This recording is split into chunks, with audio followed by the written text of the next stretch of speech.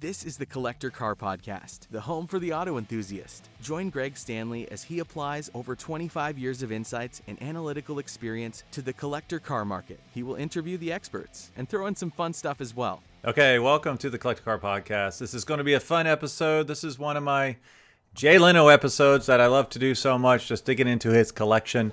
It's kind of hard to keep track at times because I showed he had 184 cars, but as I watch his videos, it seems like there's always a new car popping up that I did not know about. So this is actually the second to the last episode. If you go back, I just had the weird and wonderful cars. I've had his American Classics. I've had his European Classics. I had the performance and race cars. A lot of really incredible, cool, fun stuff. But what I found while I'm going through his collection is there's a couple noticeable, I don't want to say gaps, but there's areas where I'm surprised he doesn't have a car. For one reason or another, whether it's he's missing a decade, he's missing an engine configuration, he's missing a particular brand. Anyways, so that's what the purpose of this episode is to kind of dig into the cars that I think should be in Jay Leno's collection. What's pretty funny is when I did meet him out at Vegas, I had like 3 seconds to talk to him. Super nice guy. And I kind of mentioned, I'd love to have you on. And I totally said it the wrong way.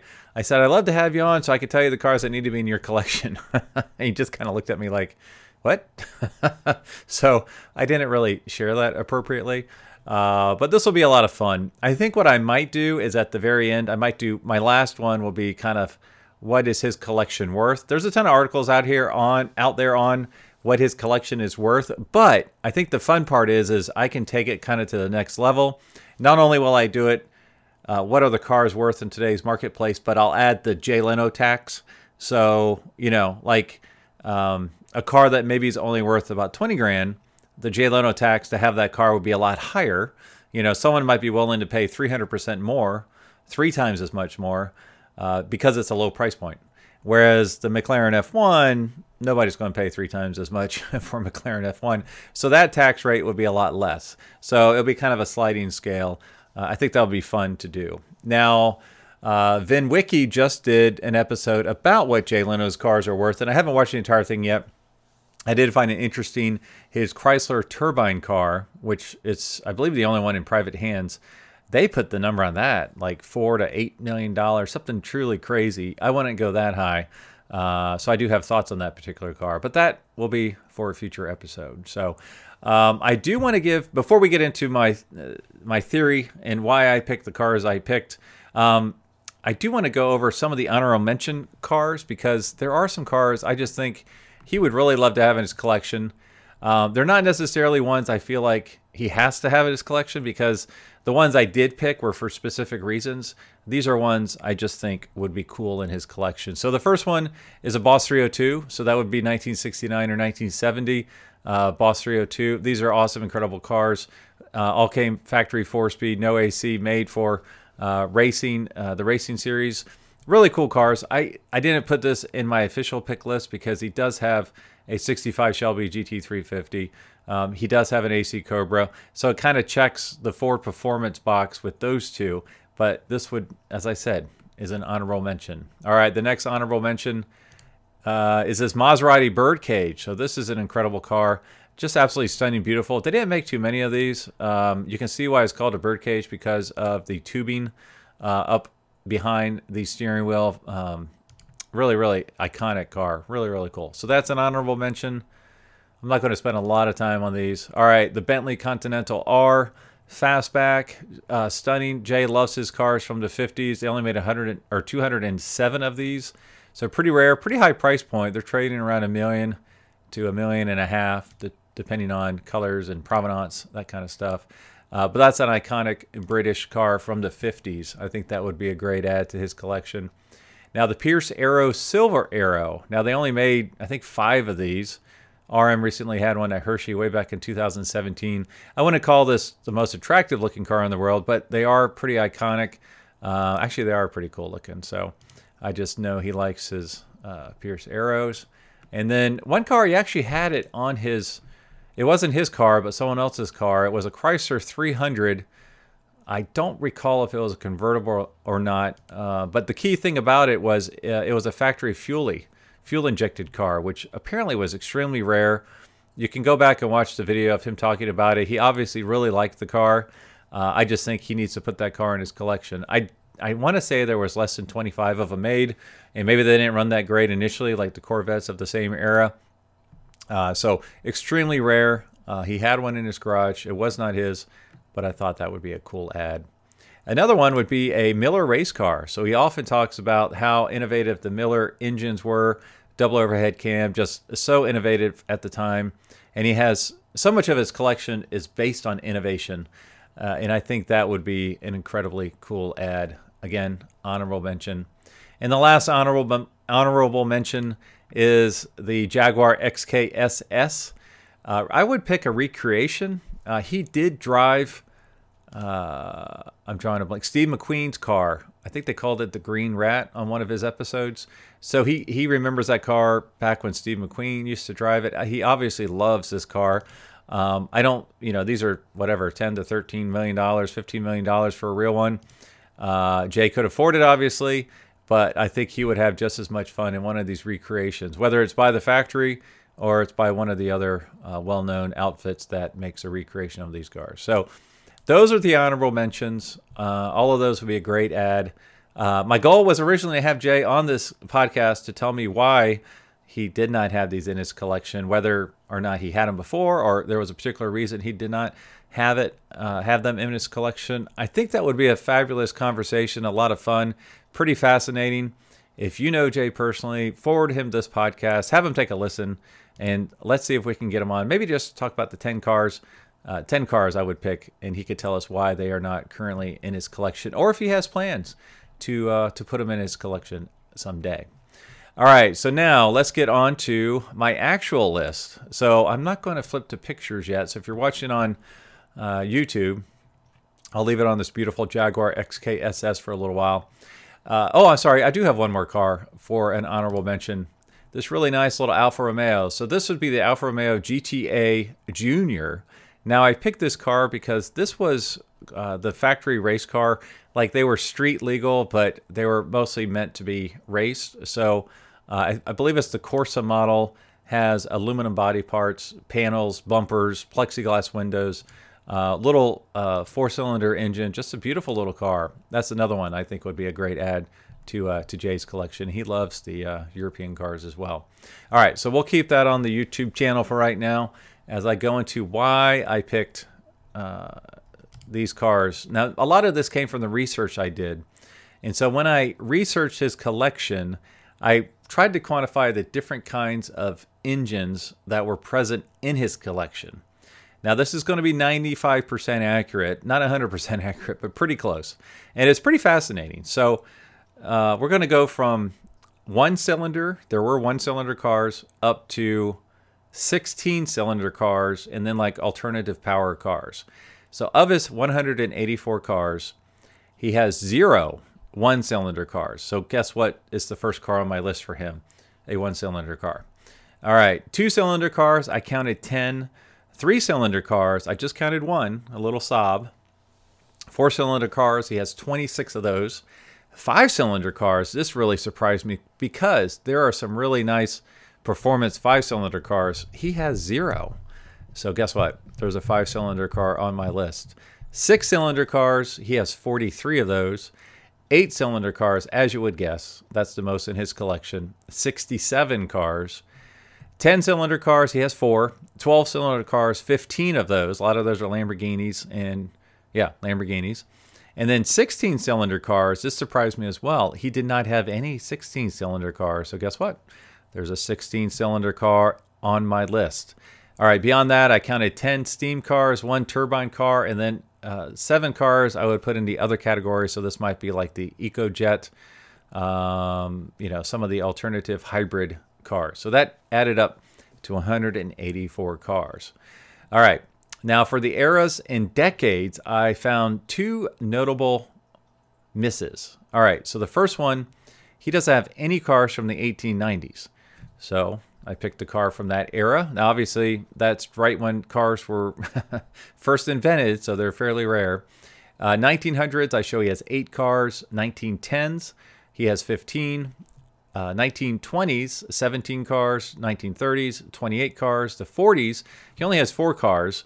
Now that is a lot because of World War II. The 50s, I showed 26 cars. The 60s, he has the most, 37 cars. Now, why would that be? Well, he was born in the 60s. And which year does he have the most of any car? 1966. And why? Because he was born in 1960. No, he was 16 in 1966. So 1966 has the most cars in his collection. In the 1970s, there were 10 cars, 80s, 3 cars, 90s, 6 cars, 2000, 13 cars, 2010, 16 cars, and 2020s, 1 at the time that I reviewed this. I'm sure there's more that we just don't know about. There was an era that he does not have any cars that aren't actually broken out by the decade. So 1976 to 1984, he has 0 cars. And it's actually more of a stretch. He has 1 car from 1975. I believe it was given to him. I don't think it was a car that he would actually have bought. It was like a Duster Pro Street car.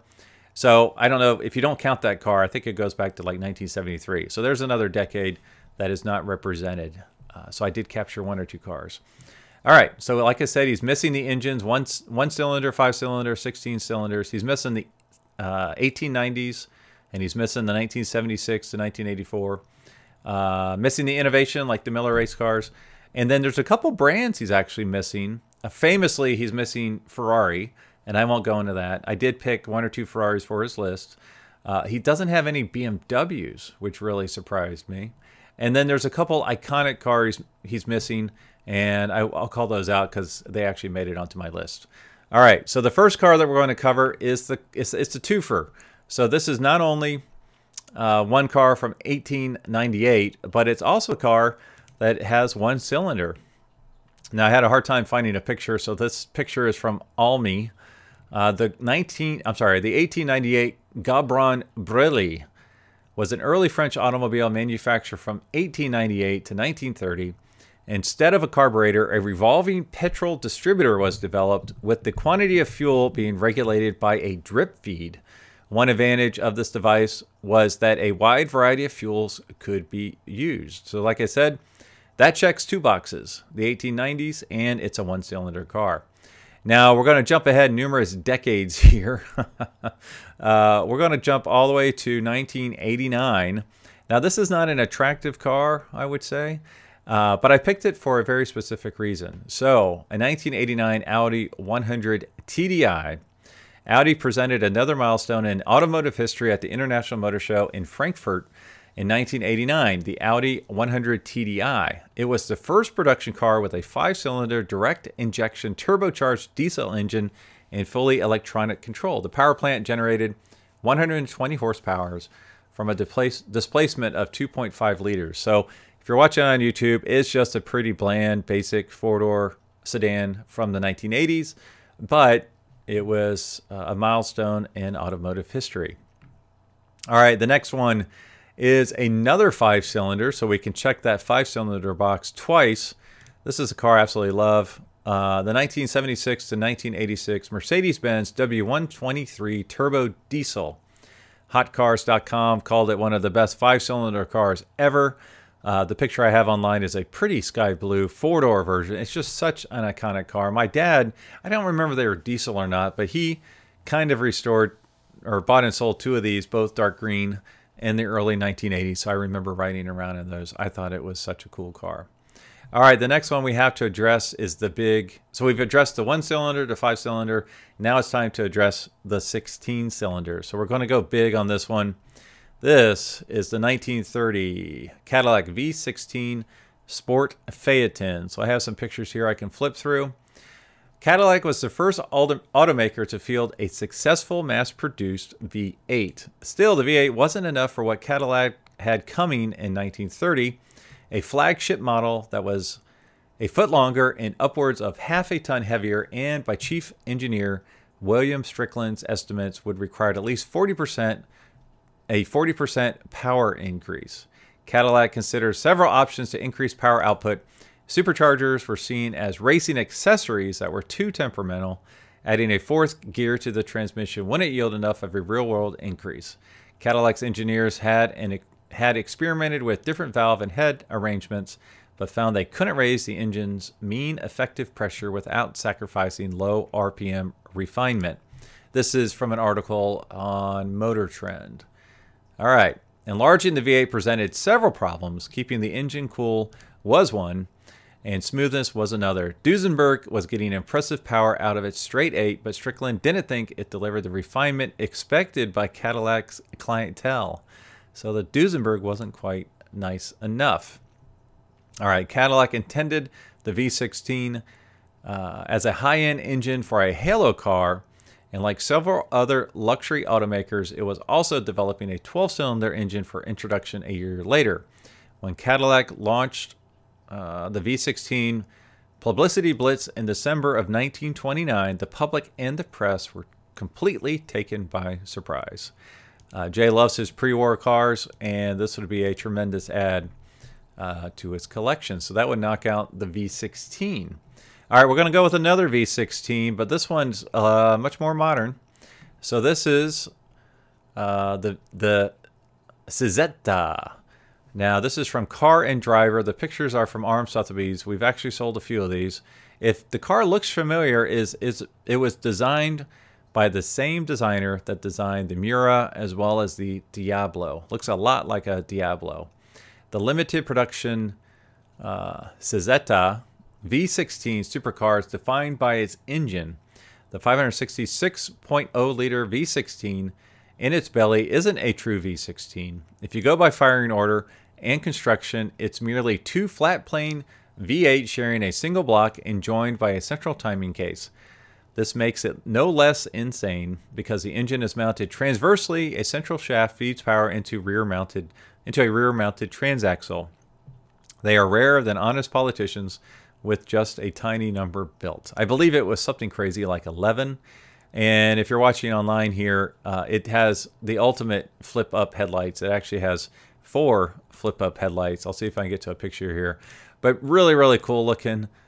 This would be a lot to work on because I think the electronics would also probably be a mess. But super cool. Beautiful car because it does look like a Diablo. And it looks like I'm not going to get to any flipped-up pop-up headlight pictures here. But that is okay. All right, so next we're going to talk about another 16-cylinder car, but it's not a V16. This would be the W16. So we're going over to the Bugatti world with the Veyron. So let's see. Descriptors such as the world's fastest and 100-plus horsepower sure to get you waved into the most visible and privileged parking spots at your local Cars and Coffee.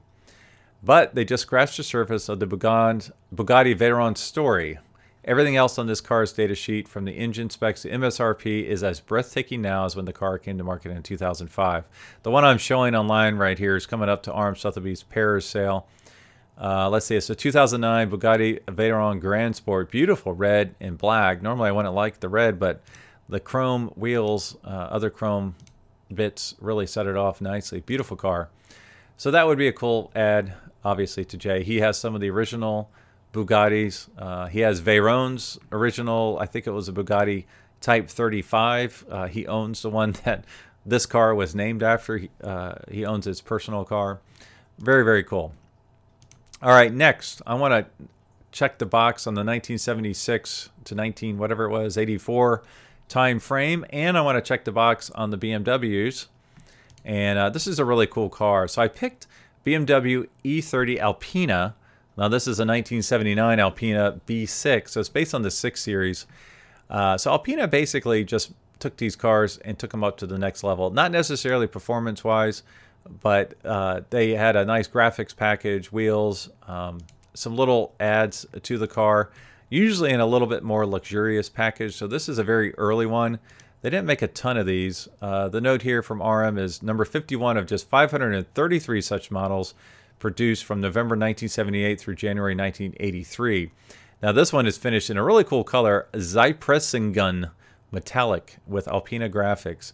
Really cool car. I really like the fact if you find one of these early ones, because they are so rare, just a really, really neat little car. And then it's a BMW, so that's really cool as well. All right, the next one is a fun story. So I have a friend, a collector, and he is known for his eclectic collection of cars. And so the first time I went to his place, I walked in, and it's everything from Japanese JDM cars to Virgil Exner cars, design cars, 50s cars, a lot of odd stuff. And I forgot how it came up, but basically he's like, oh yeah, there's a car in here that Jay Leno would love to have. And I told him, I said, wait, I want to pick it out. So as I'm walking around, I don't know, there's 60, 70 cars here. I come across this car. I'm like, that's the car that Jay wants. He's like, oh, you're absolutely right. So what is it? It's a 1935 Hoffman X8 prototype. So it's kind of a funky looking car. I do have one picture online here right now from conceptcars.com. It's a 4-door, but both the front doors open like a suicide door. What's cool is, I won't get the specifics here, right, because I'm not doing a deep dive, but it was basically designed by someone in the auto industry, so much so that the body panels were actually, I believe, pressed steel. So it's not like it's a fly-by-night prototype car. It was really well done. And the reason I said Jay would want it is because of that X8. It's not a V8. It's not a W8. Or a W16. It's an X8. So it's its own configuration for a V8. The way the cylinder heads go, it's kind of an X configuration versus a V. So really, really cool car. He no longer owns that car. He sold it somewhere. I haven't seen it pop up in Jay's garage, but I would love to see it pop up there one day. All right, so I am going to pick 2 Ferraris for Jay's list. One's obvious, one's not so obvious. On one of his episodes, Jay mentioned that his favorite Ferrari was the coupe version of the 1966 330 GT 2+2. So that's what I've picked. That is what I'm showing online here right now. It's an attractive car. I don't remember exactly why Jay picked this one. I seem to recall one came by at some point in his neighborhood, and he was just blown away what a beautiful car it was. And it's a 2+2, so you can fit 2 of your tiny friends in the back seat. Now the next one, I won't pull up a picture here because I've pulled them up so many times, is the F40. Everybody knows about the F40. I only bring that one up because when David Lee brought his to Jay's garage and Jay drove it, I think he really, really enjoyed that car, just how brutal it was. It's so analog, I guess is the best way to put it. It seemed like he really enjoyed that car, so I think that would obviously be a great ad. All right, next, I did mention missing an iconic car, and this is one of them, the Aston Martin DB5. Now, this is such a beautiful car, such an iconic car, and Jay has mentioned this one in the past, that when he wanted to buy one, he thought they were a little pricey, but they only went up from there. And one recently just sold that I was very familiar with, a maroon on maroon, for about $550, which I thought was a steal for that particular car. So I think this would be a great add to Jay's collection, and I'm sure he would agree on that one as well. All right, next we're going to go back to the BMWs because there's a few. I'll pick 2 here. The BMW M1 from the late 70s, early 80s, and then the BMW 507, which I have pictures here. 2-seat roadster, very rare. They make very few of these. Only 217 Series 2 507s were built. I don't think they reached over 300 for all of 507 production. Such a cool car. He does have a 300 SL Roadster. This one would slide in perfectly beside it. All right, what's next? We only have a few more left here. Next, and this is more for the V10, is the Lexus LFA.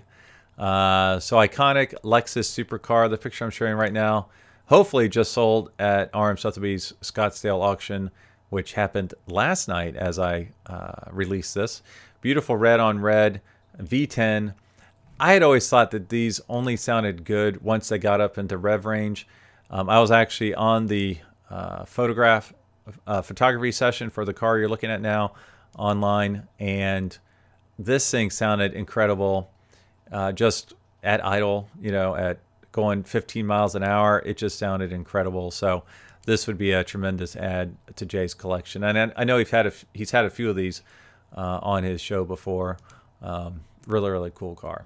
All right, we're going to go back old again. Now we're going to go back to the Datsun 240Z. I don't have a picture of the one I want him to get. The one I think he should get is the first year, 1969 240Z just because it was such an iconic car, really a world beater at the time, and ushered in all of the Japanese sports cars coming to the U.S.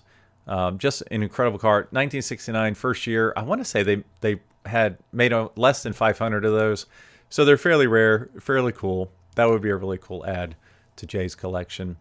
And the other Toyota I'll mention he's had on his show as well is the Toyota 2000 GT.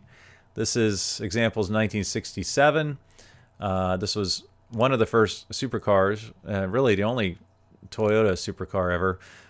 He might not have one of these because I think he's like 6 feet tall. And I do recall that when Sean Connery had one of these for the James Bond series, they had to make it into a Spider, a convertible, because Sean Connery could not fit in it.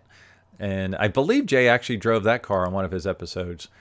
So one of the reasons might be it just would not be comfortable to drive this. But really cool car, really iconic, attractive car as well.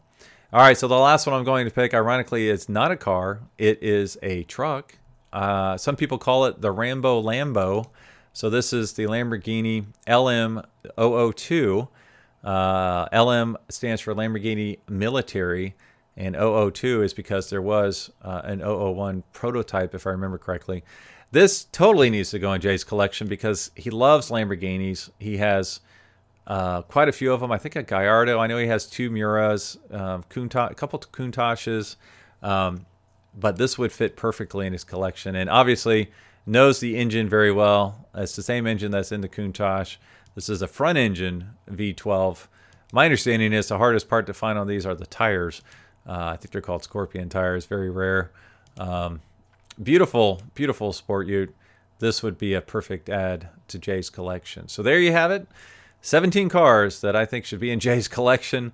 Like I said, if you know Jay personally, have him take a listen. Love for him to talk about it, or if he wants to pick his top 10 and tell us why they are not in his collection, or if they will be in his collection sometime soon. As always, thanks for listening, thanks for watching, thanks for sharing, and I will talk to all of you next week.